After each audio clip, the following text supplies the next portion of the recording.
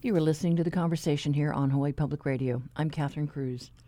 The nonprofit Wai Ola Alliance filed a lawsuit against the U.S. Navy in federal district court this morning. The lawsuit seeks to ensure the shutdown of the Navy's 144-acre Red Hill Fuel Underground Storage Facility and is calling for civil penalties for past violations.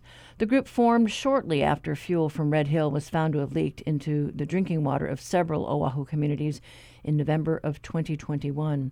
The lead plaintiffs in the suit include several well-known community organizers and activists, including former OHA trustee Clarence Ching, former Board of Education member Kim Koko Iwamoto, and peace activist and Army veteran Pete Doctor. The Conversation's Russell Subiono sat down with Doctor to talk about why they felt the lawsuit is needed.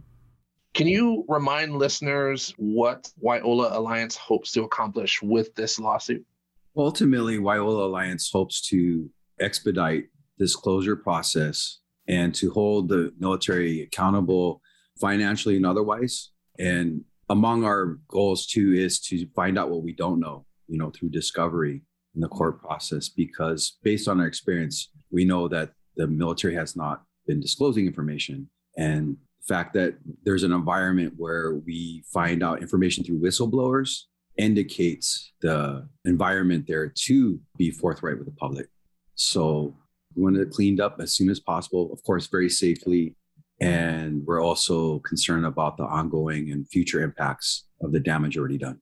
The Red Hill facility has already been ordered to permanently close and halt operations. Why file a lawsuit?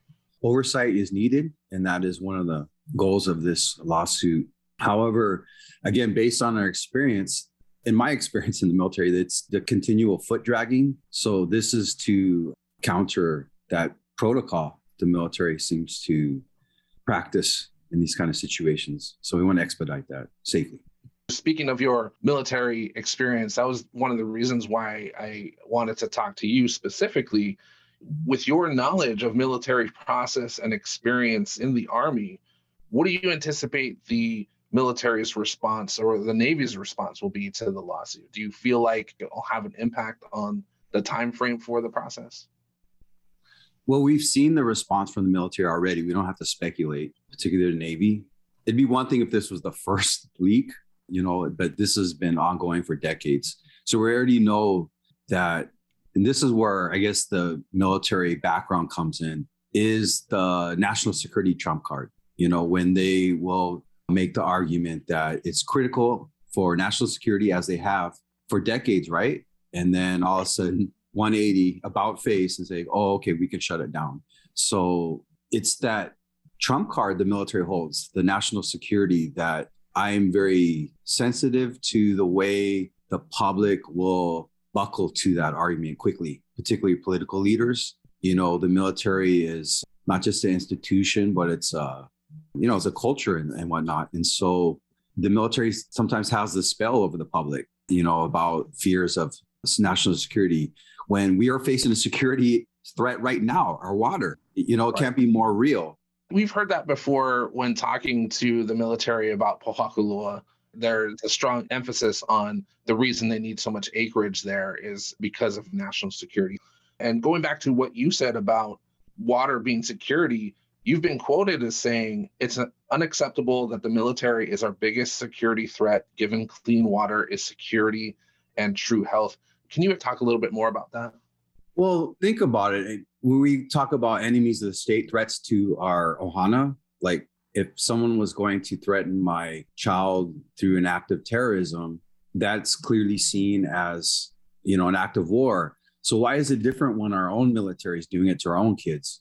You could call it friendly fire, but there's nothing friendly about poisoning your kids. So I don't think there's anything abstract or, speculative about it. We can see what's happening now. I met some of the family members that were impacted, and it was just horrifying. And all I did was just validate the fears I've had since 2014 when that leak took place. And that was around the time of Flint, Michigan. And at that time, I had a 2-year-old daughter, and I just was frightened with the impacts it could have on our neurological development, because we were using water all the time. We're water drinkers. And talking to some of those mothers and seeing pictures of their keiki, just confirmed all the concerns that this is a threat to our families and our ability to live and survive here. That's about the foundation of security, right? The lawsuit that Wai Ola has filed also seeks civil penalties for past violations of the Clean Water Act by the Navy. Do you have an idea of what those penalties potentially could be? Well, there is more we don't know than we know. For example, the plumes. We don't know exactly how many plumes there are. And we're finding out about the discharge process now as they try to clean out the tanks. But the fact is the military's own studies predict future releases, with a potential of like another 30,000 gallon leak. There's ripe potential for these financial penalties.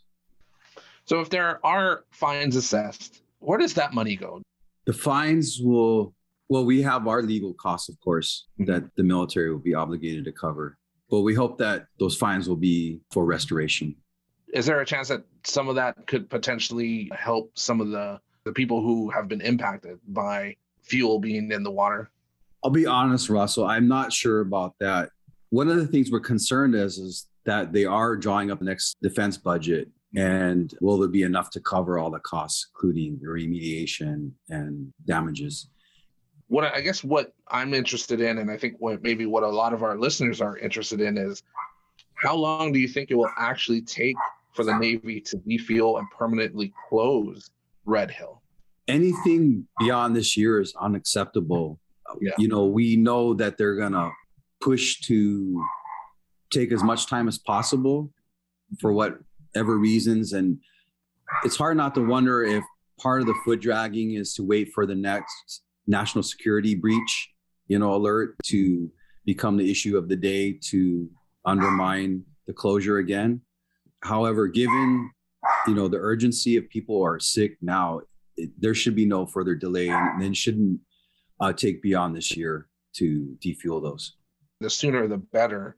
But safely, of course. Do you think that's realistic though? Do you think that they will be able to get it done by the end of the year, or should we expect to wait a little bit longer? Given the will the military has to project power, it certainly has the potential and the financial, backing to make this possible if it was a priority. If our health and security here back on this island was top priority, then that's where all the energy would shift to. And like you said, water is our security, and it ultimately affects everybody in the state. So thank you so much for your time, Pete. I really appreciate you talking to me. Is there anything else you just wanted to share, or anything you wanted to underscore just real quick? Anything you wanted to leave the listeners with? I think as my quote said, water is our security, and it's also our true wealth. I think there's a reason that Hawaiians had it right when they noted wealth is vai. Water is one of the foundations of our economy, our political stability, and importantly, our culture is all founded on the availability of clean water. Yeah. So it really is a foundation of our society that the military is really wreaking havoc with. I don't want to be collateral damage from military's family fire. That was Army veteran Pete Doctor, one of the plaintiffs in the lawsuit Wai Ola Alliance filed against the Navy today over its Red Hill fuel storage facility. He was talking to HBR's Russell Sabiano. Yes, we say, Ola ikovai, water is life, water is life.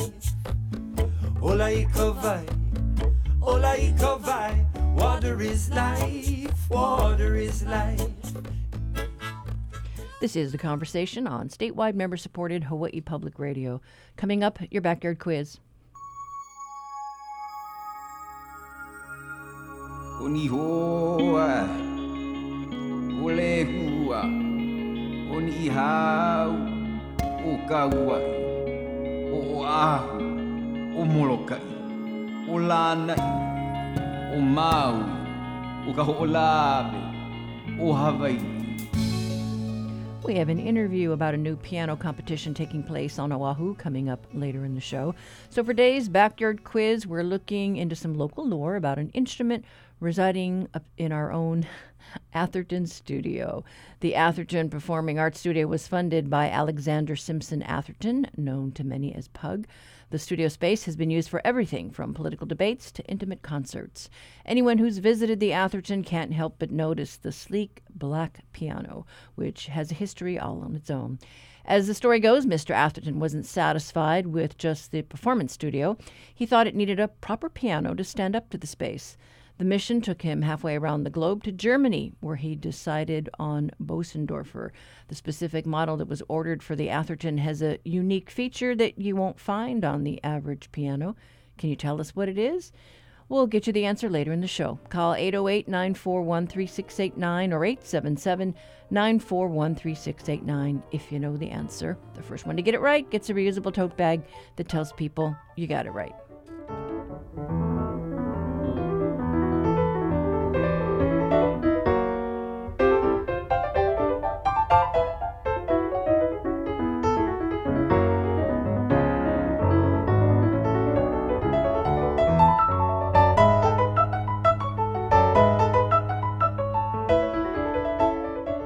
Support for the Backyard Quiz comes from NAREIT Hawaii, which is committed to supporting nonprofits dedicated to providing workforce housing for growing families, such as the Kauai Housing Development Corporation. NAREITHawaii.com.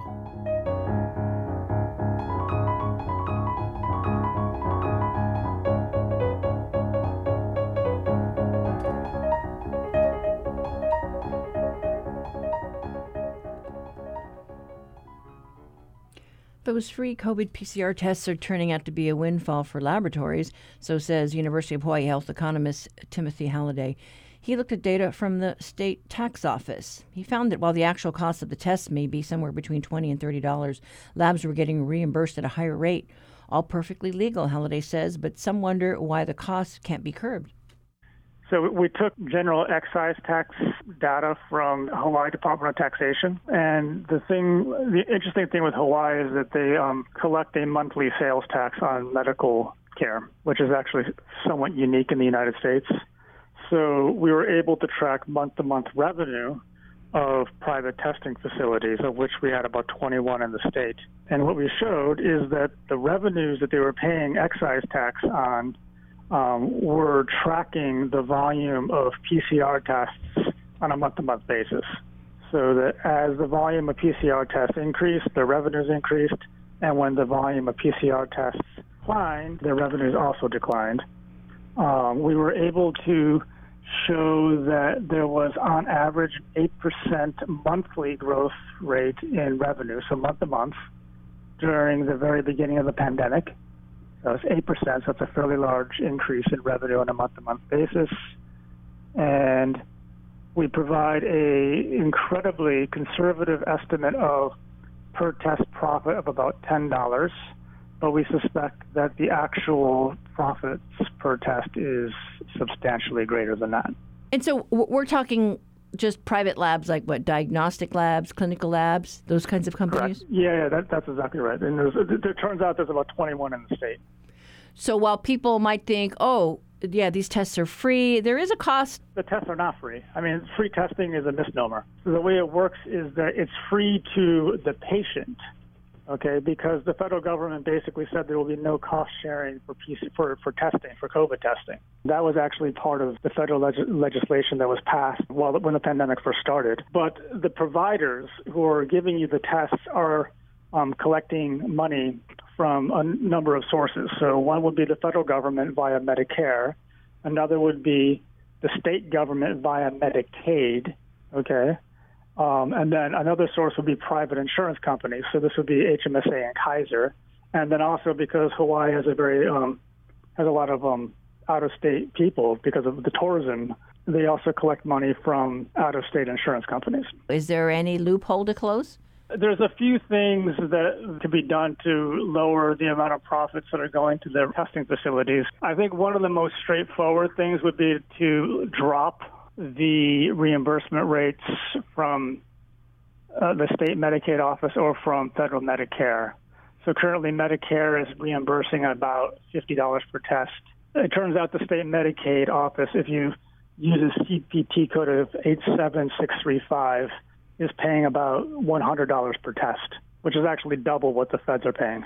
So if they were to drop this, that would have a direct impact. But the other thing is the administratively set prices from government-sponsored insurance are basically used as benchmarks for negotiating with private insurance companies. So this would basically place downward pressure on prices charged by private insurance companies. So what got you started on this? I'm a health economist, so I'm interested in, generally speaking, the cost of healthcare in the U.S. because we spend more money as a percentage of GDP than any other rich country in the world. We spend about 20% of our GDP on medical care, and no other country in the world comes close to that. So I looked at what was going on with the testing, and I thought it was a potential source of waste.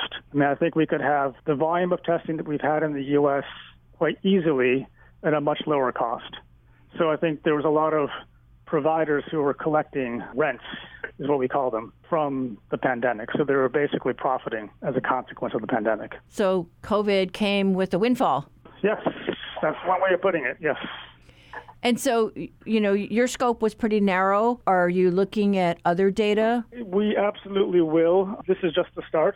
So, there's a few things that I would just want to look at as a matter of description because there's a lot we just don't understand. So, it would be useful to just get claims data, for example, from HMSA and look at descriptive information on how much money these private insurers are paying per test. Because there's actually a fairly wide variation in prices for medical consumption, which is completely bizarre. So, think of it this way. If you walk into a Starbucks and you buy like a grande coffee, there's one price. But with, say, a PCR test or like a colonoscopy, there's about 20 prices. Maybe not 20, but there's a lot of prices. You call this a homogeneous good, and it's selling for a multitude of prices. And this can only happen in a highly concentrated market where the providers and the insurance companies have market power, right?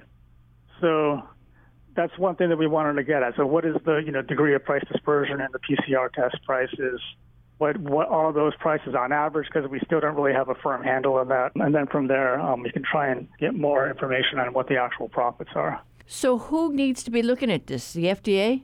Good question. Part of the problem is that it's completely legal. We write the rules, through federal legislation and whatnot, and we basically allow this kind of behavior to happen. So the only way you can prevent the behavior from happening in the future is to change the rules. Well, but it's just not very smart. It's just money going out the door that doesn't have to. Yes, I agree. So the FDA just basically says whether or not a procedure or a drug is safe.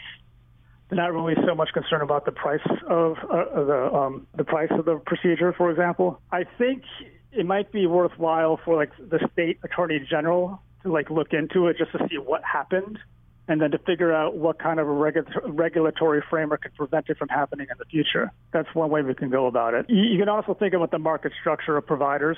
One idea that we had was that the market concentration in Hawaii's insurance market might have made this easier because it's easy for HMSA to raise premiums due to being a dominant player in the state, right? They have 60% of market share. And then the other player in the state is Kaiser, and people can't easily switch between the two insurers because Kaiser is a closed shop. So you can't go to Kaiser without changing your physicians, right? Or vice versa. So that's another thing that they can think about. Another thing we can think about, at least in the state, is how much money is the state's Medicaid office actually paying for a PCR test? Okay, and if they're paying for the most part $100, which is what we think it is, they might think about dropping that because that's well above cost, we're quite confident. So I think we could, at least locally, we could think about the state AG, we could think about various consumer protection agencies in the state government. That'll be one way. I think it might be worthwhile thinking about why MedQuest is paying such high prices if they are, in fact, as high as $100 per test. The thing is that we can't control what HMSA pays, we can't control what Kaiser pays, but you can have indirect influence on what they're paying through the federally administered prices. It's sort of the way that the Federal Reserve controls interest rates. They don't control every interest rate, but they do control the federal funds rate, which ripples through the system. It's a similar thing. That was UH Professor Timothy Halliday. He's a health economist and recently looked at the costs of PCR tests that are being paid for by the government.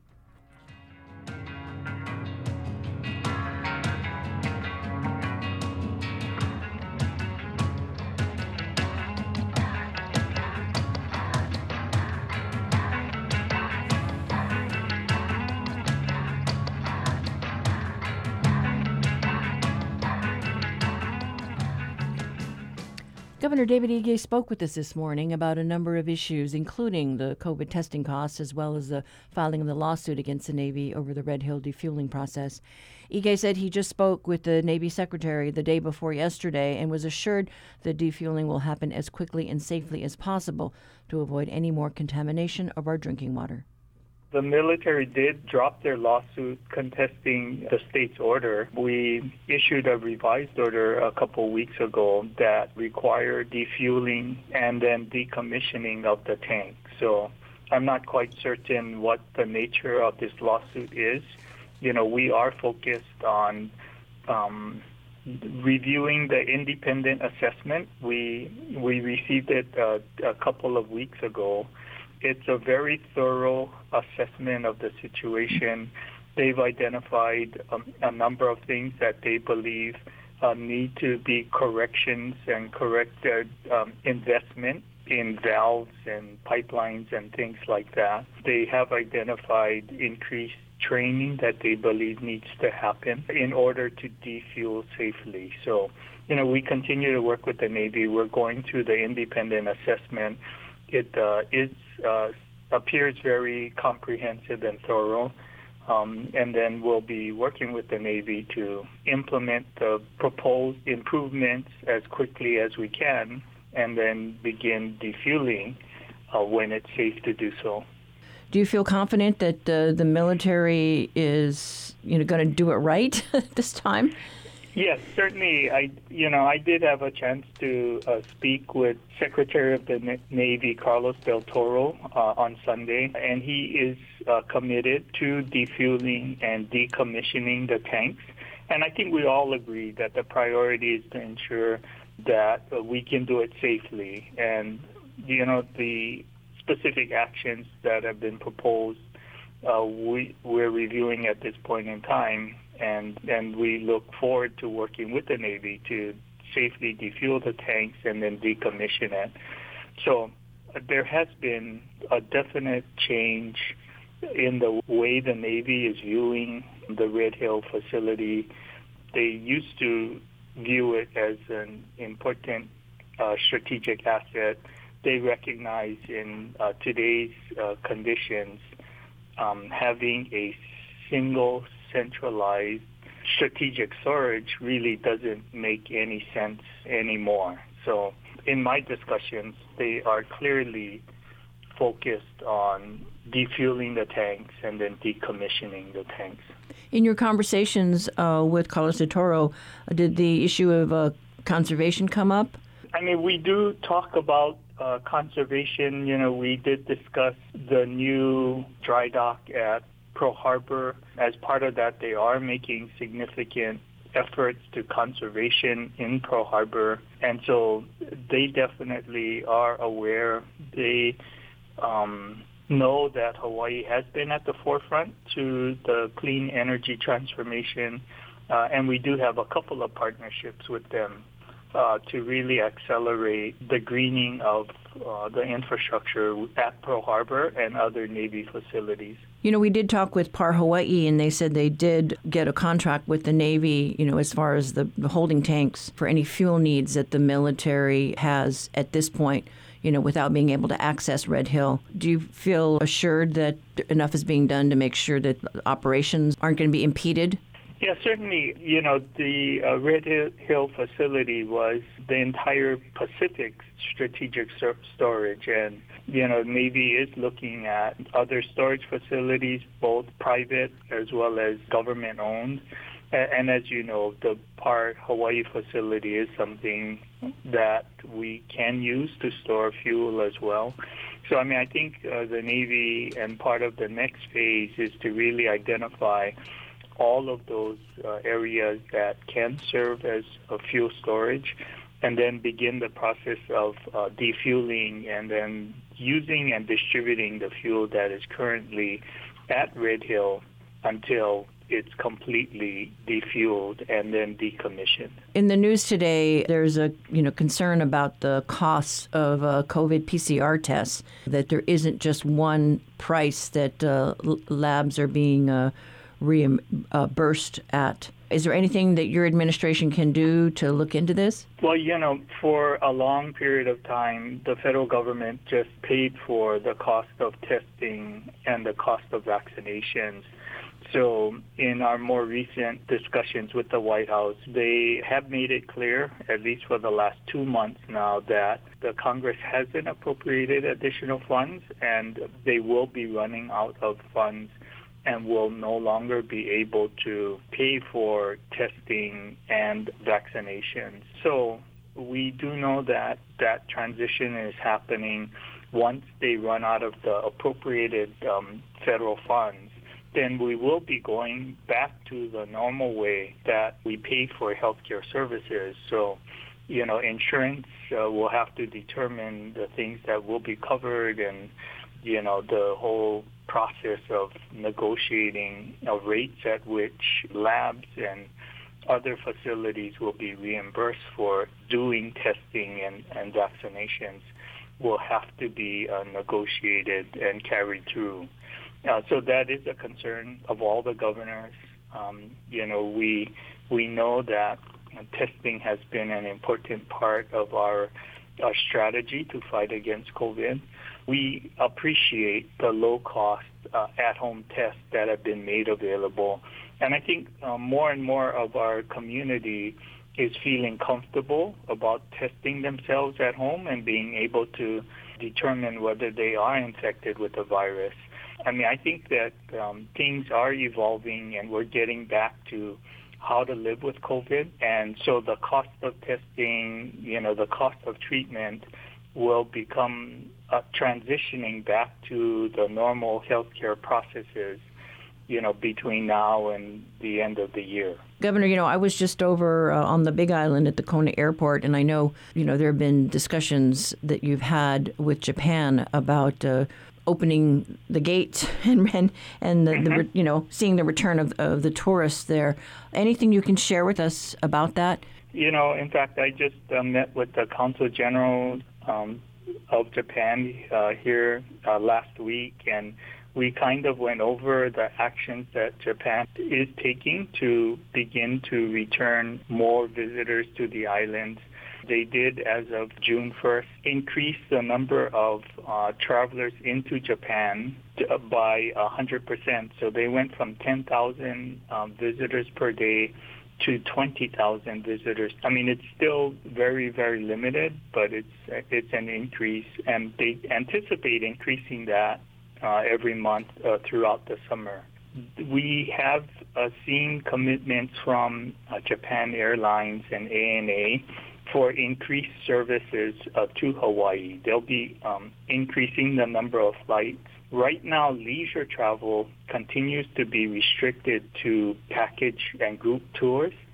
So for those residents in Hawaii who is interested in traveling to Japan, they certainly should be talking with JTB and some of the other travel partners, because those 20,000 traveling seats will be distributed through the tour companies and the travel agents in Japan. They'll be getting the authorization for people to travel. One encouraging sign is that Japan has dropped the post-arrival test requirement. When I went to Japan, I was required to take a PCR test at the airport upon arrival. I also was required to take a PCR test before departure here. But then we had to remain in Haneda Airport for about 2 hours until the sample could be processed, and I was confirmed as a negative. And then we were allowed to leave the airport. Japan is dropping that post-arrival test requirement. I think it's beginning June 14th. So that would make it a whole lot easier for people to travel to Japan. And then, as you had mentioned, I did discuss with both the Prime Minister and the Ministry of Foreign Affairs about restarting international flights between Haneda and Narita and Kona. And you may have seen the announcement. Japan Airlines has announced that they will restart service between Haneda and Kona, direct international flight, beginning August 1st. So the Japanese is very methodical. They are going to be managing travel between Hawaii and Japan. And so they have committed that they will slowly be increasing the number of travelers that they allow.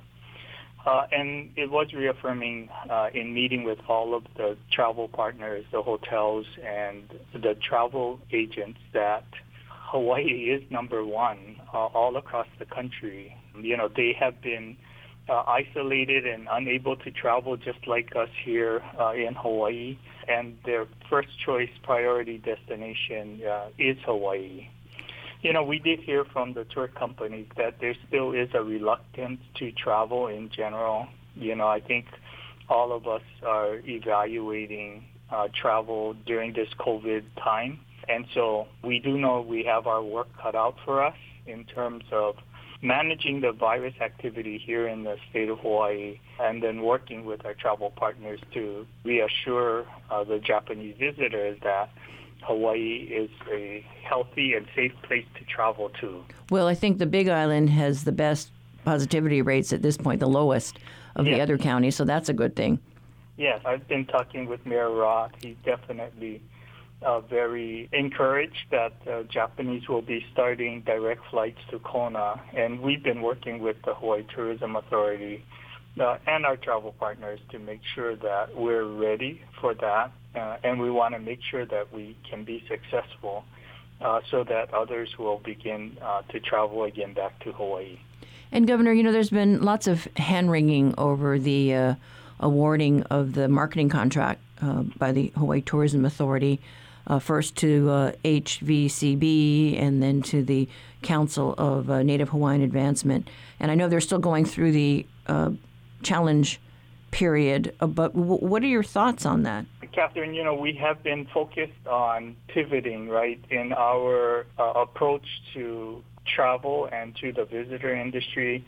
I was very encouraged when I went to Japan that Hawaii Tourism Authority and HT Japan was very successful in spreading the message of Malama Hawaii and about the notion that we want visitors who are respectful of our culture and our environment, who are committed to upholding our core values when they travel here. I'm hopeful that, part of this contract requirement for North America was to do a similar thing with our partners in North America to really focus on the pivot, the focus on destination management, the focus on ensuring that we can work with the community stakeholders and residents, identify those points of friction, and then really have HTA drive the changes and programs that's necessary so that our residents don't feel overwhelmed by visitors, and that we can find some way to share our beaches and our parks with the visitors in a way that both benefit.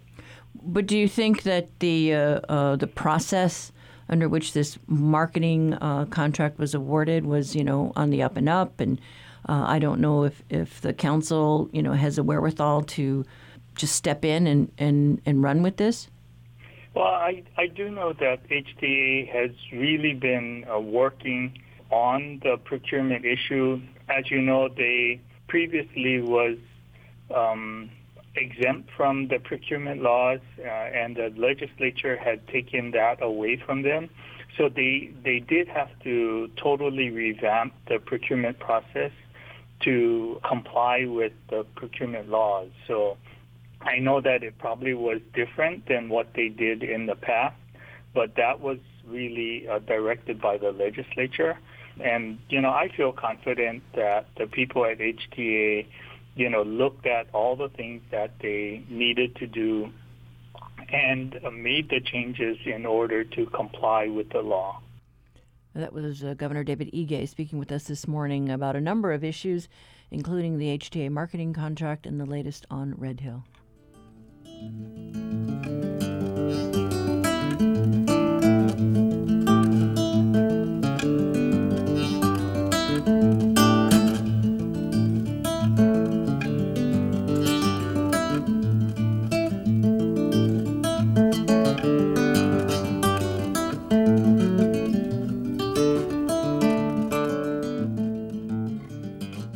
Support for HPR comes from the Honolulu Museum of Art, providing art experiences for the community. Learn more about summer art classes and workshops for adults and keiki at honolulumuseum.org. If you've got fresh ideas on how HPR can serve our islands, consider applying to join our Community Advisory Board. We're looking for diverse perspectives from across all islands. The feedback we receive from our advisory board helps us shape programming, events, outreach, and the future of HPR. Apply by June 30th at hawaiipublicradio.org.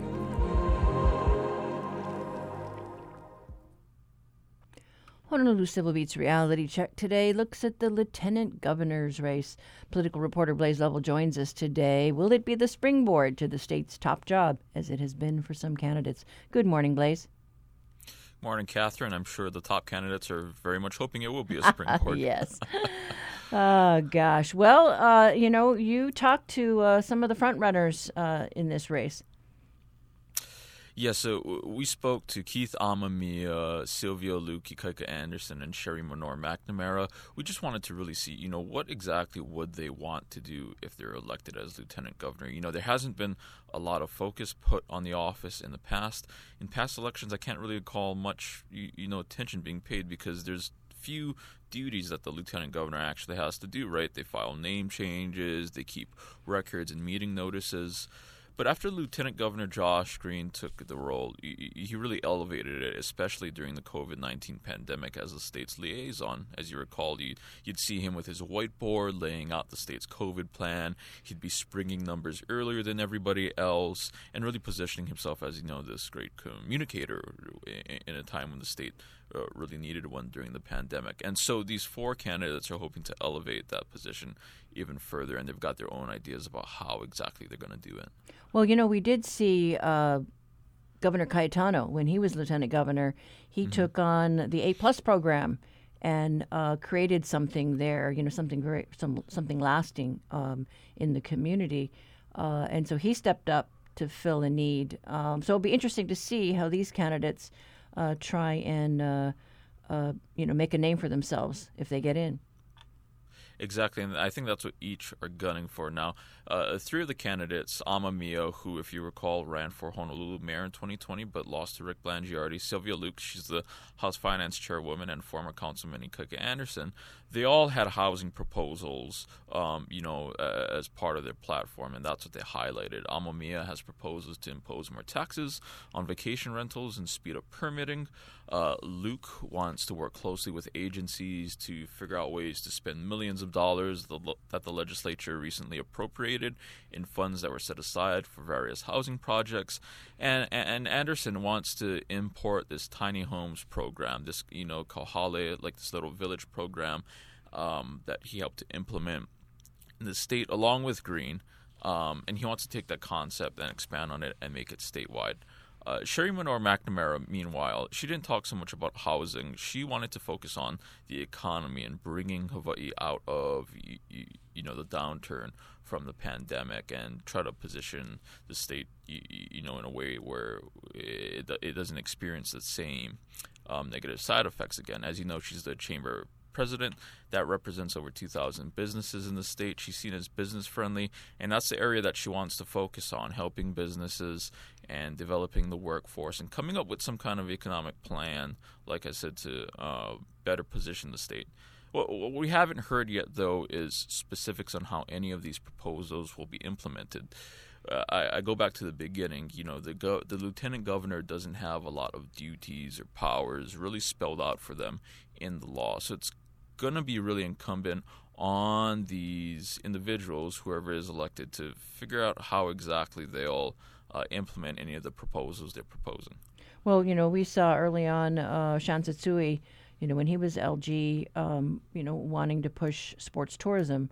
And then, Green stepped into that slot. And like you said, made a name for himself and won some fans during the COVID pandemic. Right, and it really boils down to what do they want to do? It's kind of it's not a clearly really defined role when you think about it. So it's really up to the candidate to make the office, whatever they want with it, whether that be tackling the housing crisis, tackling the homelessness crisis, looking into the economy. Maybe they want to take on energy, but they do need to have a plan with specifics on how they do all this and implement things with both the governor's administration and the legislature. Yeah, we'll see who wins and see what they do with the job. But thanks so much, Blaze. Thanks, Catherine. That was reporter Blaze Lovell with our reality check. Read the full story online at civilbeat.org.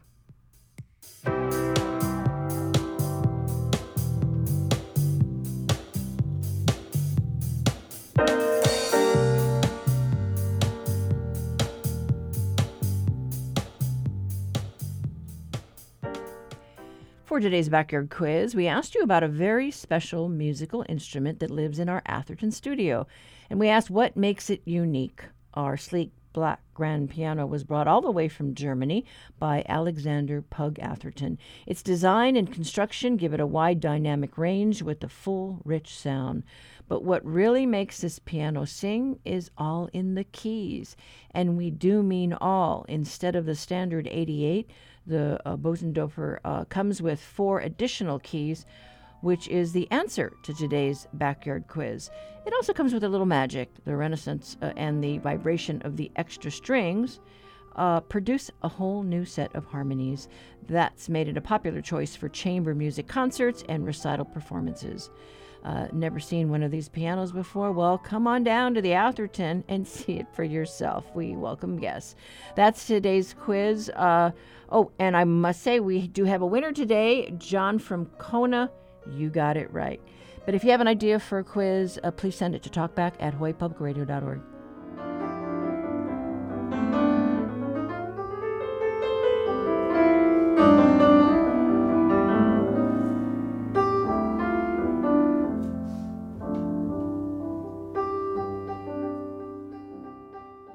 Support for HPR comes from Hawaii Occupational Safety and Health, with open positions for occupational safety and health compliance officers, environmental health specialists, and advisors. labor.hawaii.gov/jobs.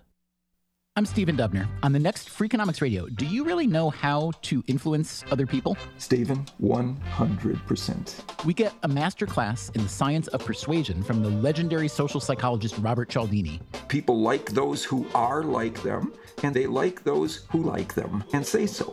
How to get anyone to do anything. That's next time on Freakonomics Radio. Beginning this evening at 7, following Counterspin. Support for Hawaii Public Radio comes from the Scheidler College of Business at UH Manoa, offering Master of Science programs including finance, information systems, marketing, and more. Scheidler.hawaii.edu.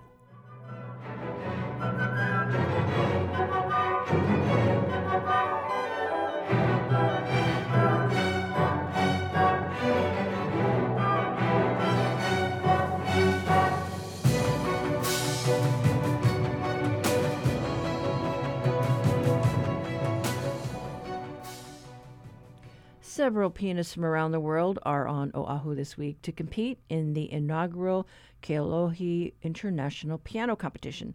The event was created by the Aloha International Piano Festival and will feature musicians between the ages of 18 and 29, with the winner taking home a $10,000 prize and the opportunity to perform with the Hawaii Symphony Orchestra next year. Here is local competitor Jairus Rhodes, who made it into the final 15 live round.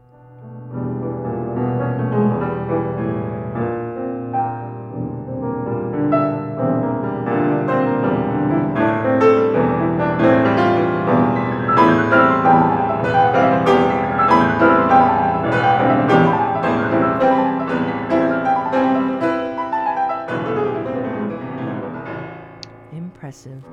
Lisa Nakamichi is the founding artistic director of the Aloha International Piano Festival. She paid a visit to our station recently to talk to Gene Schiller, the host of Morning Concert on HPR2, about this competition. So this is something different. How does it differ from the Aloha International Piano Competition? Well, this competition, the Kealohi International Piano Competition, is a competition that is on par with the major international competitions around the world. The age limit, the age bracket is from 18 to 29 years old, so the competition is geared for the young artists who are trying to launch their career. Mm-hmm. Now, the former Aloha International Piano Competition was essentially a springboard for young students to gain some exposure and derive some advice from their mentors. But the Kealohi competition is a full-fledged competition featuring some very well-established, some very experienced competitors. That's correct. We have selected 15 of the top pianists from around the world.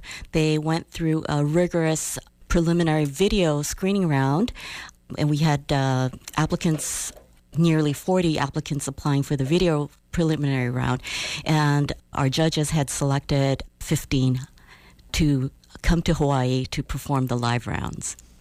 And there's some money involved. Yes. So in order to be considered as a major international piano competition, we had to come up with a very attractive prize money, where the first prize, we will be awarding $10,000 for the first prize winner, $5,000 for the second prize winner, and $3,000 for the third. And the three finalists will be performing a full concerto with the Hawaii Symphony Orchestra next week, Wednesday on June 22nd at the Blaisdell. Well, by the way, who put up the prize money for the competition? So we are very fortunate to have received support from the Kosasa Foundation as well as Mrs. Carolyn Barry Wilson. So all credit is due them. Nice to know there's a pot of gold at the end of the rainbow. Yes, and I think it gives the competitor, it will make them practice, and they would want to really do their best here in Honolulu. So the music community, as well as any classical or any lover of classical music, they are in for a real treat. So why don't you give us a timeline beginning with June 15th?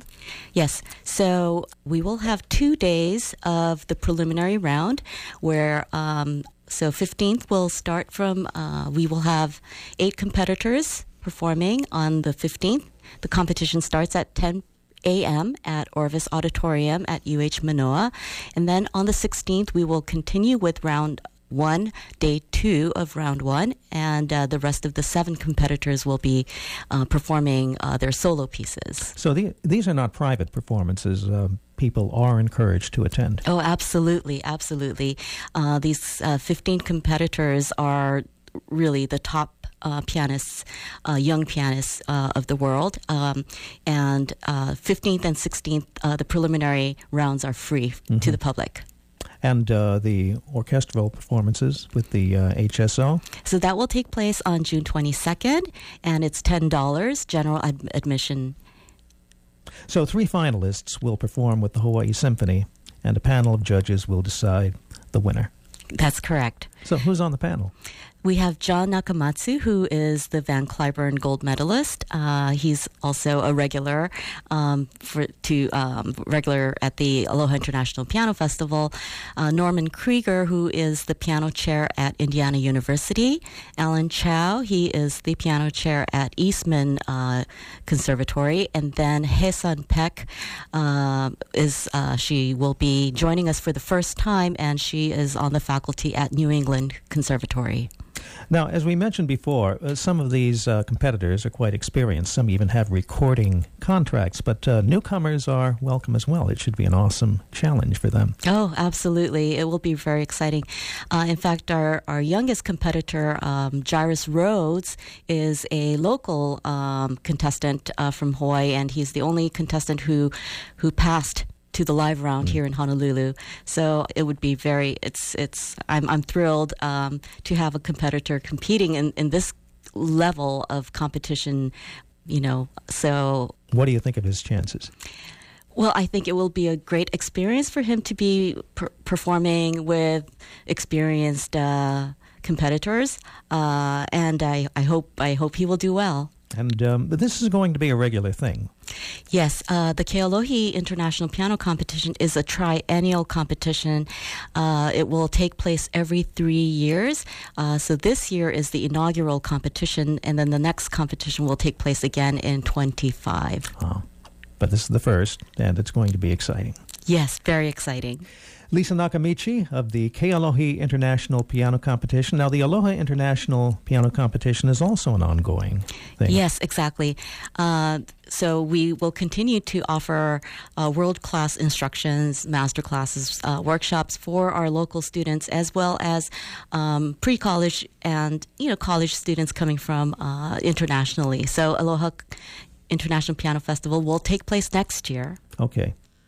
Now, that's a mentorship. This Keolihi International Piano Competition is a full-fledged competition. And That's correct. It's going to be exciting. Yes, very. Lisa, we look forward to it. It begins on June 15th, and it lasts until June 22nd. June 22nd, which will be the concerts with the Hawaii Symphony Orchestra. We look forward to it.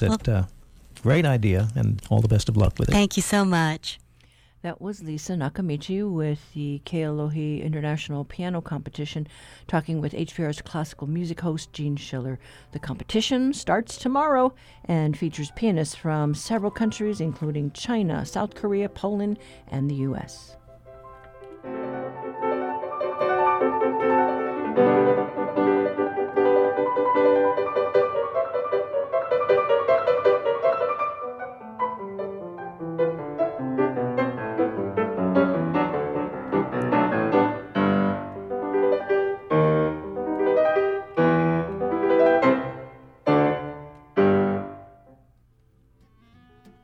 Well, that does it for us today. Tomorrow, we take a look at our dependence on oil and what that means for our climate goals. Got some feedback for us? Share your comments or questions about what you heard by calling our talkback line 808-792-8217. Email us at talkback@hawaiipublicradio.org. You can also connect with us on Facebook. I'm Catherine Cruz. Join us tomorrow for more of the conversation.